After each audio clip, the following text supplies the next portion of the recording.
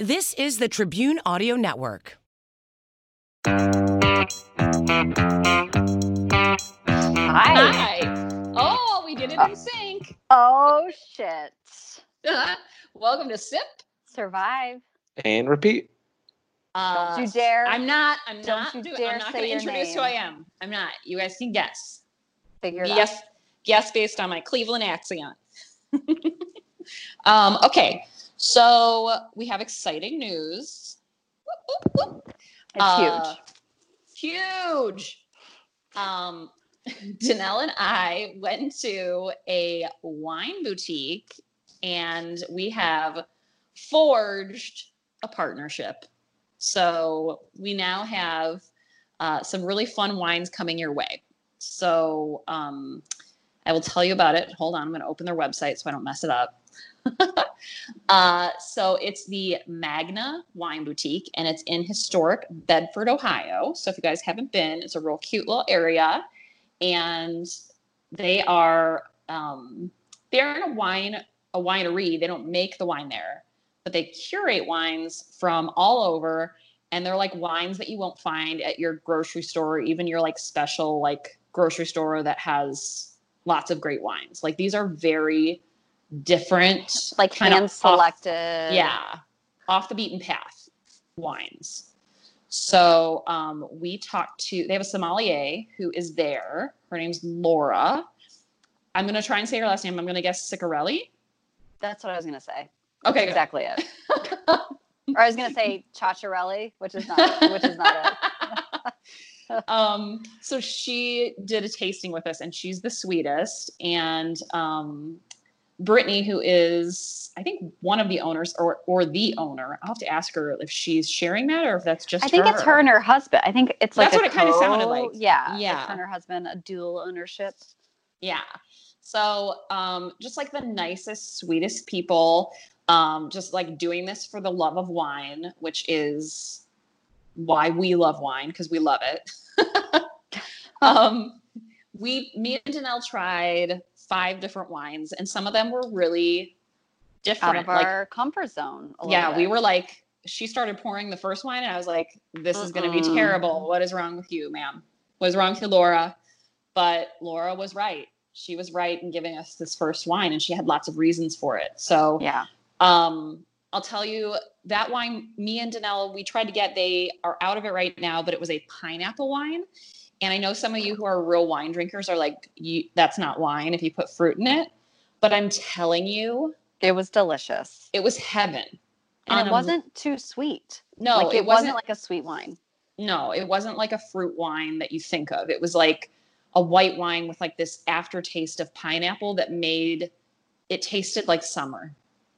It was so good. And I don't even like white wine. Like I was like, I wanted to buy it. So anyway, we're waiting for the next shipment to come in. Yeah. Yes, we bought everything essentially. Yeah. Everything she gave us, we were like, we'll take a bottle of that. Yeah, and then some.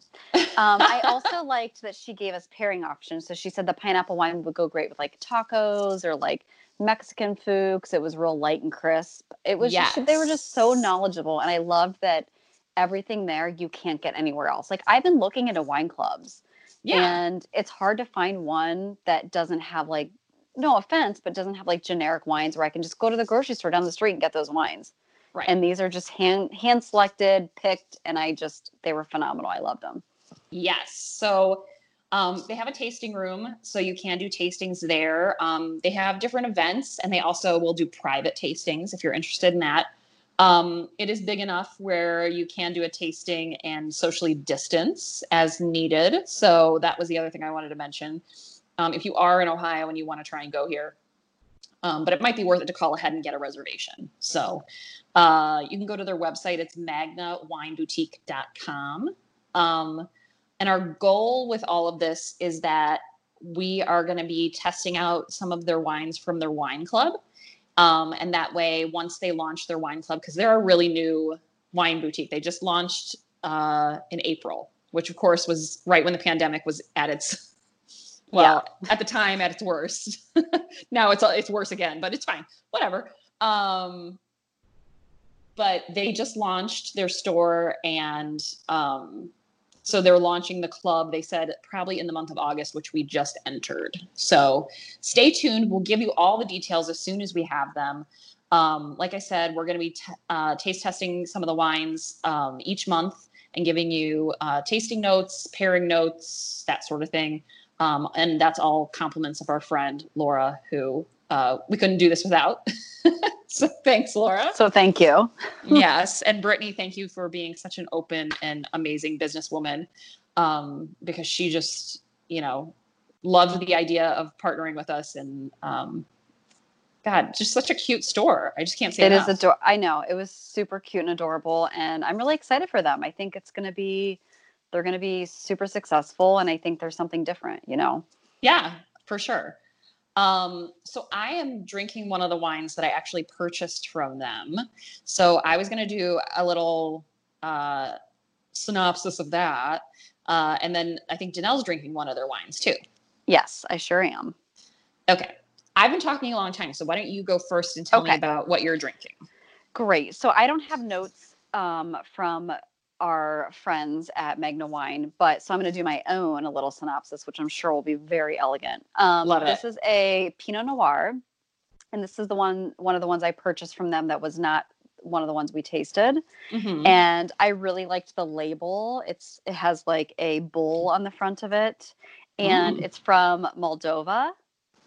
Okay. Which there's a story behind it, and I'm going to botch the story, but I'm going to try. So apparently wine was back when like the USSR took over Russia, or what Russia is today.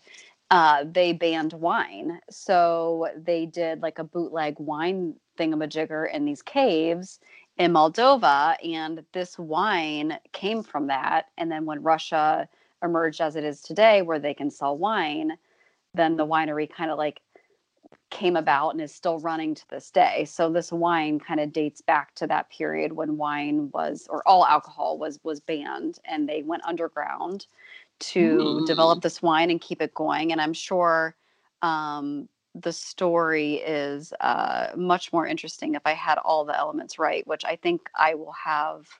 I'm going to do this one again. I'll taste it again and then ask for all the actual like factual information from her. But it's delicious. It's a Pinot Noir.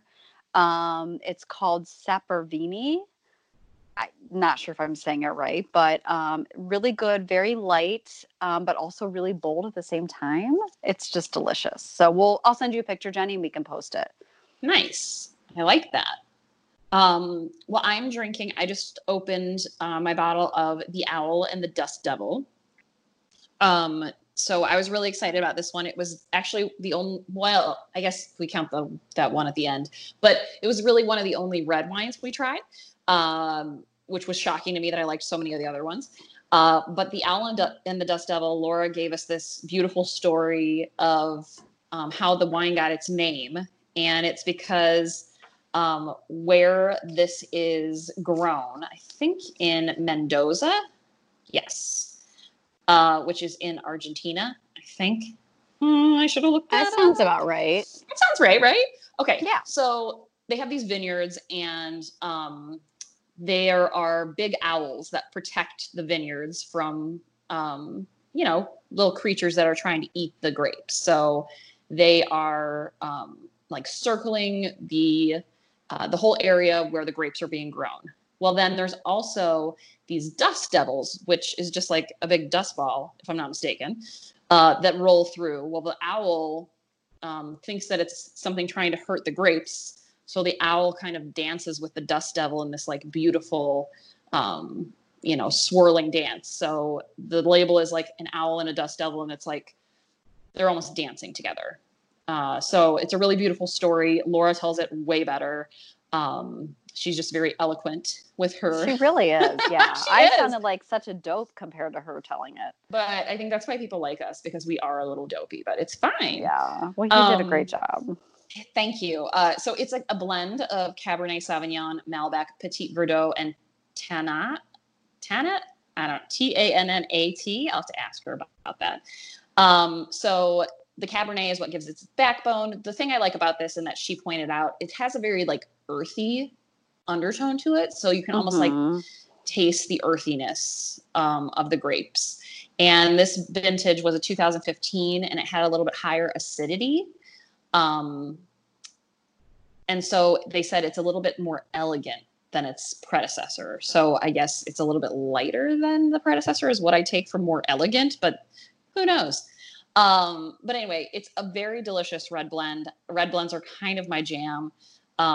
If you guys are interested, they do have this. And a lot of these bottles that they have at the store, they do have in limited quantity. So if you are looking for something specific that we're drinking, just call and or reach out via email and see if they have it in stock. If not, I know that they're willing to talk to their suppliers and get them in. So anyway, big thanks to Magna Wine Boutique for partnering with us in our wine endeavors. Yep. Great job. Yay. Thank you. Okay. Okay. Who wants should we talk to about go survival first? Yeah. Let's get in it. Okay. I don't know. Do you want to go first? I know you like to go first. I mean, I can. Is it getting a little stale though? I mean, what do you think, Kenny? Whoever wants to go first, I say go for it. All right, I'll go. Fine. Twist my arm. Okay. Fine. Mine is a little short, and Okay. I did get it from our favorite source, Jenny, the good old RD, Reader's Digest. Yeah, you did. I also did look up some other sources for information, but it's so funny when we're writing these stories, like everyone just copies off like Reader's Digest or like one main source. Have you noticed that? So it's all like the same information regurgitated. Yeah, the like world we live in today. I'll find like an exact quote from an article in like Wikipedia. I'm like, wait, who copied who? I'm so confused. I'm so confused, but I'm going to give all the credit to Reader's Digest just because I love stealing from them. Okay, so this is the survival story of Curtis Whitson and his son Hunter and girlfriend Crystal, spelled with a K, which I can appreciate. Shout out to Crystal Diamond with a C. Woo! Okay. So Curtis is 44 years old. And it's so funny, like this part I took from a different story. And as I was like copying and pasting this, I was like, the way the sentence is written out, it just makes it so like our culture is so defines us by what we do for a living, if that makes sense. So like this is the first sentence of this article that I copied and pasted. It says Curtis, 44, a self-employed glass and door repairman, his girlfriend, a bartender, and his son who is in 9th grade. Like, I get we want to know their careers, but it's weird that it like started out the story like that. Anyway. Right. Let me jump back into it. Reader's Digest loves to be thorough. I know. And I love a good, thorough backstory. I understand. But it's weird to me that like we identify as a society with what we do for a living so much. Anyway, that's my rabbit hole. That's my rant for today. So Curtis, he's 44. He's self-employed, like I just said, blue collar job. His girlfriend, Crystal, I didn't really find out like how long they've been dating, how serious they were, but she's 35. And his son is in 9th grade.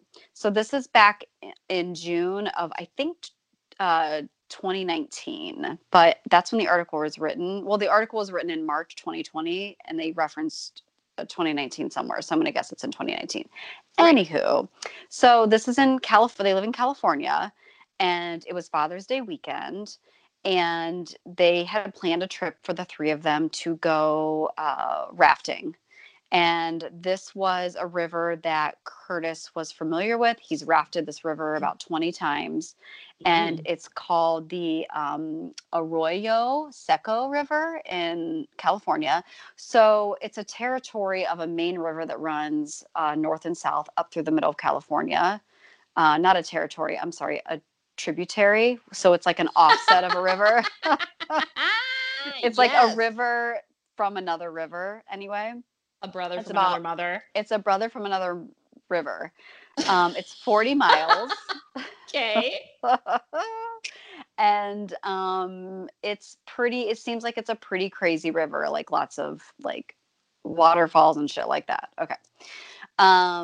So it's kind of off the beaten path, and Curtis loves it because you can float a lot of the river, like before it gets like, they have certain areas that you can raft, but then there's a lot of areas where you can just chill and float. It's not very crowded, and he said they were looking forward to camping and just getting away with, without a bunch of people around. It was a 4-day trip that they had planned. And again, he had taken this trip many times by himself, so he was pretty confident in his skill set. The first night went perfectly as planned. They built a campfire. They had pan-fried steak, which sounds amazing over a fire. And they had other things and just like sat under the stars and enjoyed themselves. The second night also went well. So all day of their, rafting and there was some climbing too. But on the third day, which is the most difficult part of the trip, I guess, things went wrong. So on the third day, I guess, and Kenny, you're a climber, like you like rock climbing, so maybe you'll understand this more than I do. But for this part of the river, there is a 40-foot waterfall. And typically when you reach this part of the river, there is you have to rappel down rocks to continue down the river. So I'm assuming you like throw your rafts over maybe the waterfall. And then there is a metal thing. And again, I don't know the technical term for it, that has a rope through it ready for you. And you can easily rappel down. It takes like 15 minutes typically. Like Curtis said in the past, it would take him 15 minutes to get down. And this is like the most dangerous part of the river because it's a 40-foot raging waterfall. That doesn't sound safe. That it doesn't sounds sound terrible. Safe. Pretty, but terrible.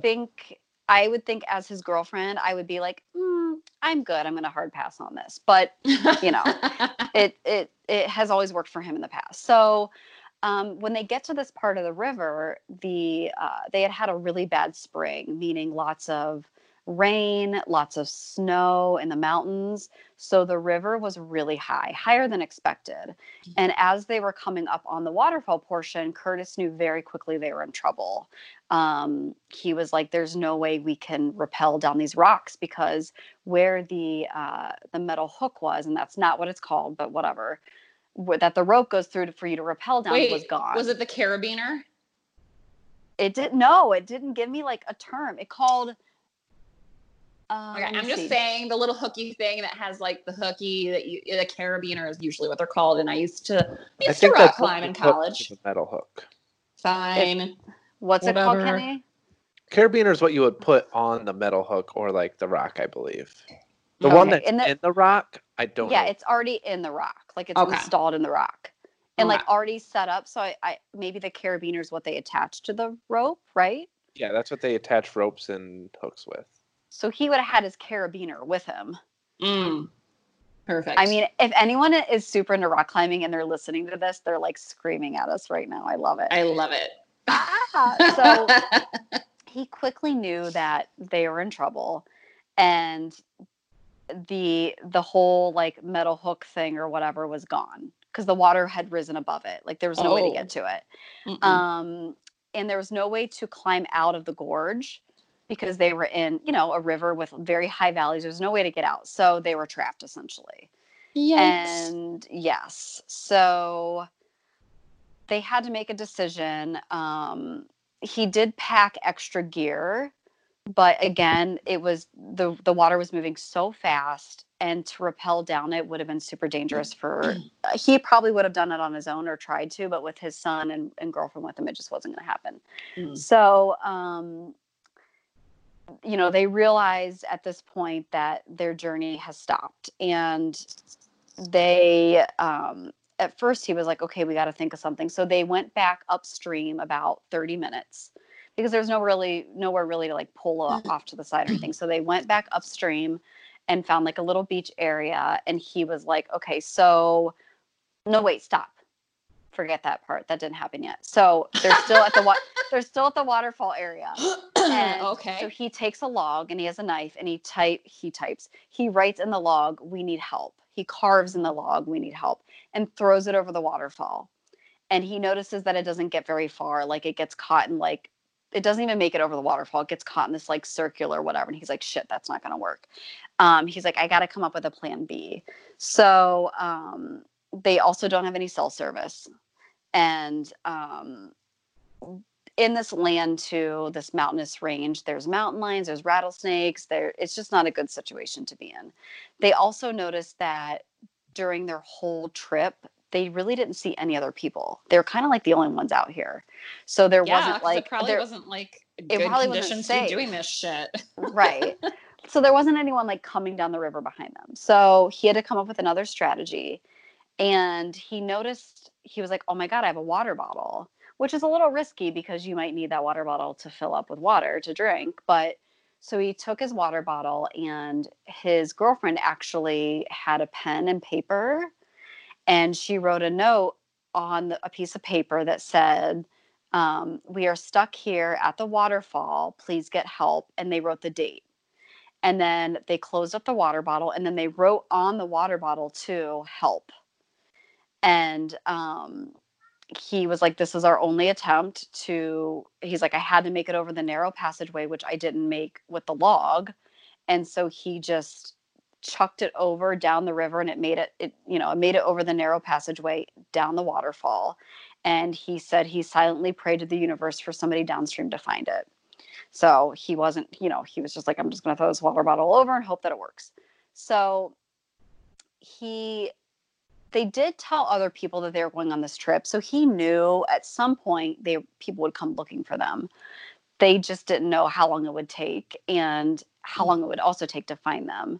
So they also tried to yell and scream, but the waterfall was so loud, you couldn't, no one could hear you over the roaring rapids.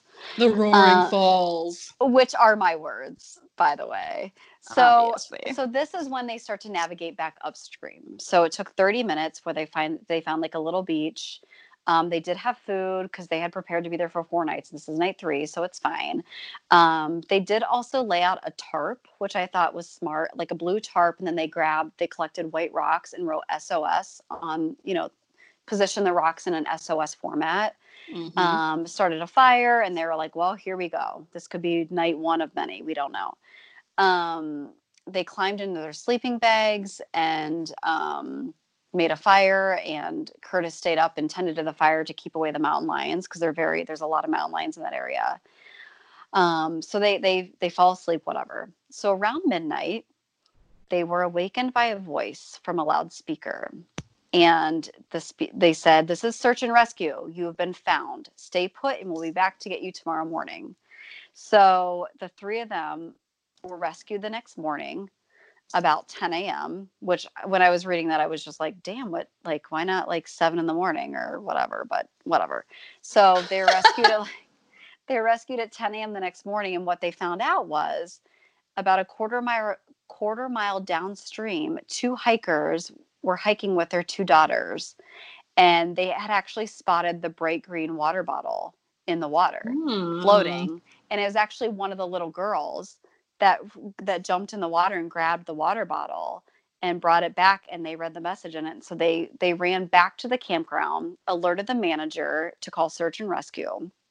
And the reason why search and rescue couldn't land that night is because it was too dark, and they really weren't sure like how much area they had to land on and all that stuff. So the California Highway Patrol pilot decided to do the flyover the night before, which, showed up at midnight for them, and just let them know that, hey, we know you're here. We're going to come get you in the morning.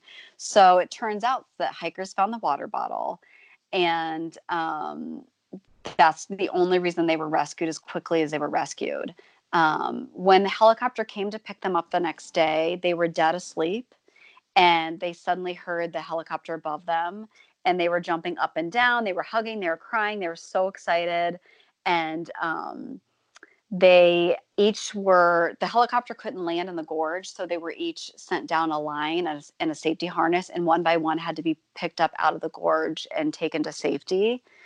And the pilot had said that in his 23 years of rescuing people, this is the first time that they had heard of a rescue because of a message in a bottle. And a lot of pieces fell into place that day for them.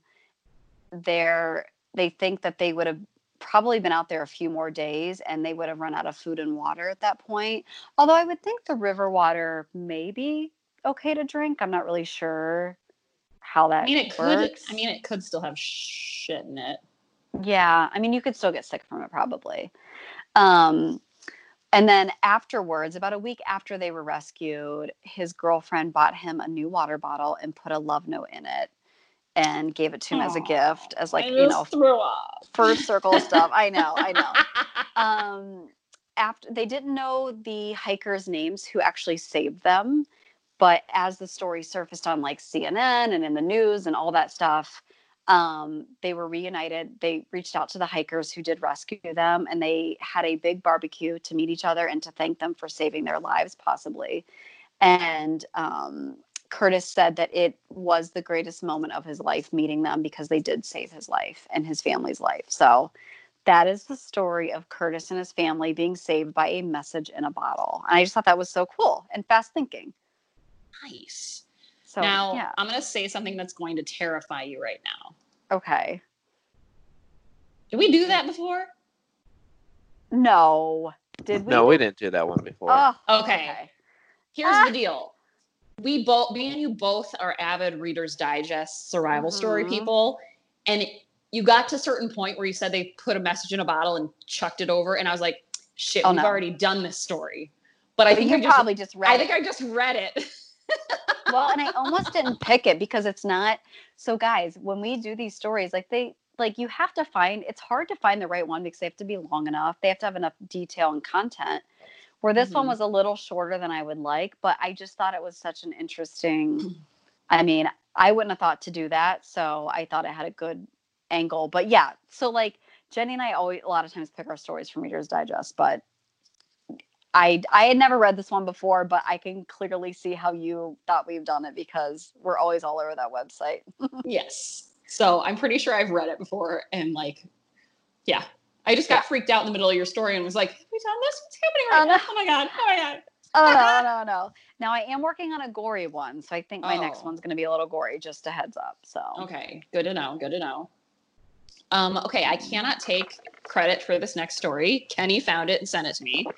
Kenny. So Kenny coming through.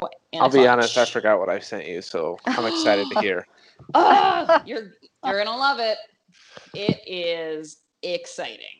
So it is the survival story of Charles Jokin. Okay.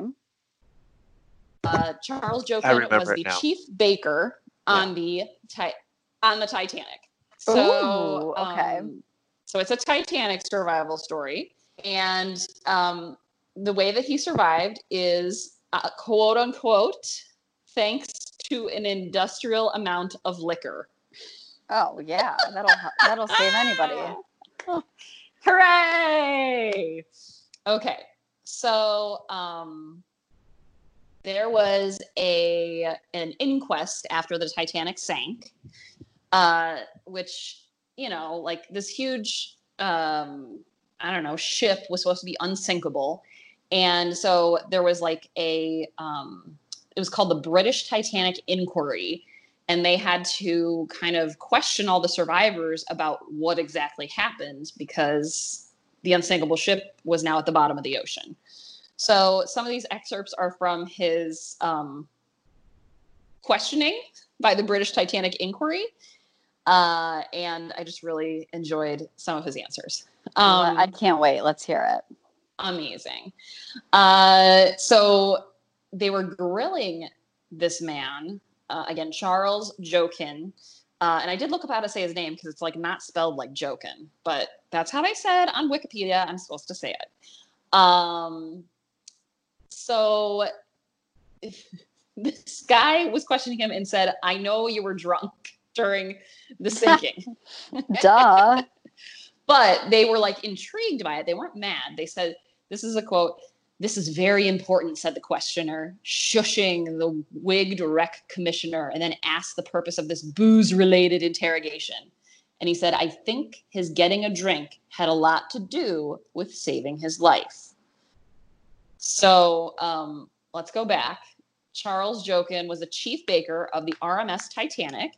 And he had basically, the reason they were so intrigued with him is because he kind of just nonchalantly stepped off the back of the boat as it was sinking. Oh, God. And like basically 1,500 people are around him screaming, panicking, dying, and he just continues to tread water as if not a big deal. He also, after a few hours of being in the water, got fished out by a lifeboat, but he was back at work within a few days. Oh my gosh. Well, don't they also say, like, not that you should ever drink and drive, but if you're in an accident and you have had a couple drinks, let's say you're in the passenger seat, you're more likely to not be hurt or die because you're more relaxed? Yes. Yeah. So that has stuff to do with it. But it's a weird thing because the water was so cold. Normally when you drink, drinking will cause you to hit hypothermia quicker because your blood has rushed to the, I'll tell you in a sec, but your blood isn't where it's supposed to be. Got it. So they said it was almost physiologically impossible that he survived this. He was 33 years old. And it said, again, I have to quote it because it's just the funniest little article. Because the 33-year-old Englishman had the presence of mind to greet history's greatest maritime disaster by getting smashed. Yes. Okay. So they talk about, you know, a lot of times back in the day, if you were cold, they give you a glass of brandy to warm you up. And so it would cause your body to warm up. And it would also give you the telltale red cheeks of someone who's drinking. And then that's caused by something called vasodilation. And that's warm blood rushes to the surface of your skin, which makes you feel warm. Okay. The problem my is, cheeks always get warm in my neck too. The problem is all that blood has now been rushed away from all your vital organs. Oh, yeah. And so if you do find yourself in a freezing situation, you don't have anything to protect your organs. And so a lot of times you are more at risk for hypothermia. Didn't know that. Okay. They said that the temperature of the North Atlantic the night the Titanic sank was -2 degrees Celsius. So that is 2 degrees below freezing because Celsius freezing is 0. That's terrifying and awful. But it said that the water was cold enough that it was able to quickly tighten Jokin's blood vessels and cancel out the effect of the alcohol. Meaning, like, that's why he didn't get hypothermia. There was a doctor who said at low to moderate doses of alcohol, cold will win. But if you have lots of alcohol, then it can be a lifesaver. I'm like, amazing. So just be tanked and you'll be good. When terrifying, awful things happen, just get wasted. Exactly. It'll get you through. Alcohol is the leading cause of humans getting into fatal situations, including freezing to death. But like you said, Danelle, it also has the relaxation quality. And so a lot of times that relaxation quality can help in really traumatic situations. So yes, you might be more susceptible to something like hypothermia or something like that, but you're more relaxed in a really traumatic situation where sometimes people die just because of panic. It's that fight or flight thing. People like lose it. So there was a recent study that looked at 14 years worth of Illinois hospital data, and they found that people who had been stabbed and shot were more likely to survive the more inebriated that they were. Oh, yeah. Which is like weird because I think alcohol makes your blood thinner. I thought, so you'd think you'd bleed out. You think you would. But he said that patients that are, this is a quote from Dr. Geisbrecht. He said, in an ER, cold patients who are really drunk can walk in and they're conscious at a temperature that they shouldn't be. So like, again, it's like the more alcohol, the more likely you are to survive these traumatic events, whether it be stabbing, gunshot, cold, whatever. So anyway, this is the story of what happened to Jokin that night. He was actually off work. So he wasn't working in the bakery at that point. He had gone down to his bunk and he felt the collision with the iceberg. Oh, and okay. so he leapt out of his bunk, and he started telling his staff to get out and get all the bread to stock the lifeboats. And in the article I read on Wikipedia, I believe it said each person in the bakery, like each man that was in the bakery, was taking at least 40 pounds of bread up to the rescue boats. And I was like, why? Like you can't take that with you? Listen, no. They had to fill each lifeboat each with like 40 pounds of bread to try and keep these people alive. Yeah. So it wasn't for them, it was for the people on the lifeboats. I thought they were just being fucking stingy. No. Jokin said, like, what a bunch of dicks. No, Jokin was like, take all the bread, get it up to the lifeboats so that when we fill them up with people, there's food for them to eat. Are you on board with me now? Got it. He's not being a dick. He's being very helpful. Wine. Got it. Okay. So, but I was like, I'll take 40 pounds of bread. I love me some carbs up in this joint. So, give me some olive oil to dip it in. I'm set. So they load the lifeboats full of bread and biscuits. I was like, I don't know if they're English, so I don't know if they meant cookies or like actual biscuits, but either way, I'm in. Let's for the pretend bread. Like it's biscuits. I'm in for the biscuits. I'm in for the cookies. I prefer biscuits though. Anyway, me too. It's not about me. Right. We're talking about Jokin. So he had a place on one of the lifeboats because he would like as a chief, I guess, person on the ship. He was the chief baker. He was considered to be a captain of one of the lifeboats. Well, he refused to get on it because there were already seamen on there. And I don't mean the swimmers. I mean, got it. I mean, guys who work on the ship.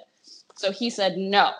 And then there were women and children who were freaking the fuck out, who were like, I'm not getting on. The Titanic is safer than these lifeboats. And so they physically started throwing women and children into the lifeboats. Oh, God. But it likely saved their lives. So, yeah. I mean, yeah. Jokin said, we threw them in. That's his quote. Great. We made them. Okay. So the top deck was getting cleared of lifeboats. It was around 1:30 a.m. Lots of panic was happening with the lifeboats almost all full and in the water. A lot of people thought, shit, like that's the end. So Jokin at this point grabbed some booze and started tipping them back. Because that's what you got to do. That's what you do. I would do the same thing. So you got to be drinking. And I'm sorry, before he came up to start chucking women and children onto boats, he had already started drinking. So he was drinking before he started throwing people into boats. Then he threw people into boats. Then he went back down to his cabin, started drinking some more. While he was drinking, water started coming in through his cabin door. Oh, God. So he decided that he should probably get it on up to the deck again. So after he had nursed his drink a little bit more, Jokin splashed up to the deck where he took it upon himself to start throwing deck chairs into the ocean. And he had told the inquiry board that it was because he thought if he could fill the water with flotation devices, it might help people survive. So he threw chairs in the water so people could cling to them to try and live. Mr. Helpful. Yeah, like, Mr. Drunk ass helpful. And I love it. I mean, he's like drunk and still looking out for everybody else. So at this point, he's a bit parched, because when you're when you go to the club and you drink and you're dancing and you're sweating, you gotta hydrate. I'm like doing a little like club dance right now. You can't see me, but anyway, yeah, you get hot and parched from drinking. So he went back to his pantry to get himself a drink of water. And then he was standing on the stern when the ship broke in half. As you guys know, the ship itself, as it was sinking, the pressure was too great. The ship broke in half. Yeah. His conversation with the inquiry board was, it didn't feel like much. Because he was drunk as fuck. Yeah, he doesn't know what's going on. He said there was no great shock or anything. That was his quote. There was no great shock or anything, quote unquote. Just the boat splitting in half. So what he did is, do you remember in Titanic when Rose and Jack go all the way to the very tip top of the boat and they hang on to the railing? Yes. And it starts like going down into the water? Yes. But they're on the very back of the boat? That part scared me so much. Yeah. That is what real life drunk Baker Jokin did. No way. He got onto the stern he rail rode of the that ship, railing. and at exactly 2:20 a.m., he rode it into the ocean like an elevator, being the last survivor to hit the water. Wow. But wait a minute. Wouldn't the force of it going under take you with it? That's what they did in the movie, but I have no idea. He says he barely got his head wet. Oh, well, I mean, he would know because he was there. He lived. I mean, he was also hoisted, so who knows? But when you sober up by that time? I don't know. He was really drunk. I would also like to point out that exactly at 2:20 a.m. when the Titanic finally sunk, that is also when White Star Lines stopped paying all the crew members. Oh my God. They were just like, it sunk at 2:20. No more wages for you. No overtime. I don't care that you had to swim in the fucking cold. Okay. Oh my God. So the first stage of cold water immersion is known as cold shock. So this is something that is very real and is a reason that a lot of people actually died in the sinking of the Titanic. I think one of us, might have been you, did the story of Charles Lightoller. Oh, yeah. So his commentary to the inquiry was, Titanic second officer Charles Lightoller said, "It's like 1,000 knives being driven into one's body." Yeah. And the common side effects of this cold shock are gasping and hyperventilation. So in reality, cold shock generally only lasts for about 90 seconds, but a lot of people didn't know that when this was happening. In fact, a lot of people at the time, and even today, which I was like, who thinks this today? There was a myth that persisted that the human body cannot withstand more than a few minutes in the ocean. Wait, just the ocean in general, not just the ocean at 2:30 in the morning with -2 degrees. No, just the ocean. Oh, that was a thing. Okay. Yep. Okay. So, cold shock ends after 90 seconds. That's that hyperventilating. That's the tightening. It's the little knives killing you slowly.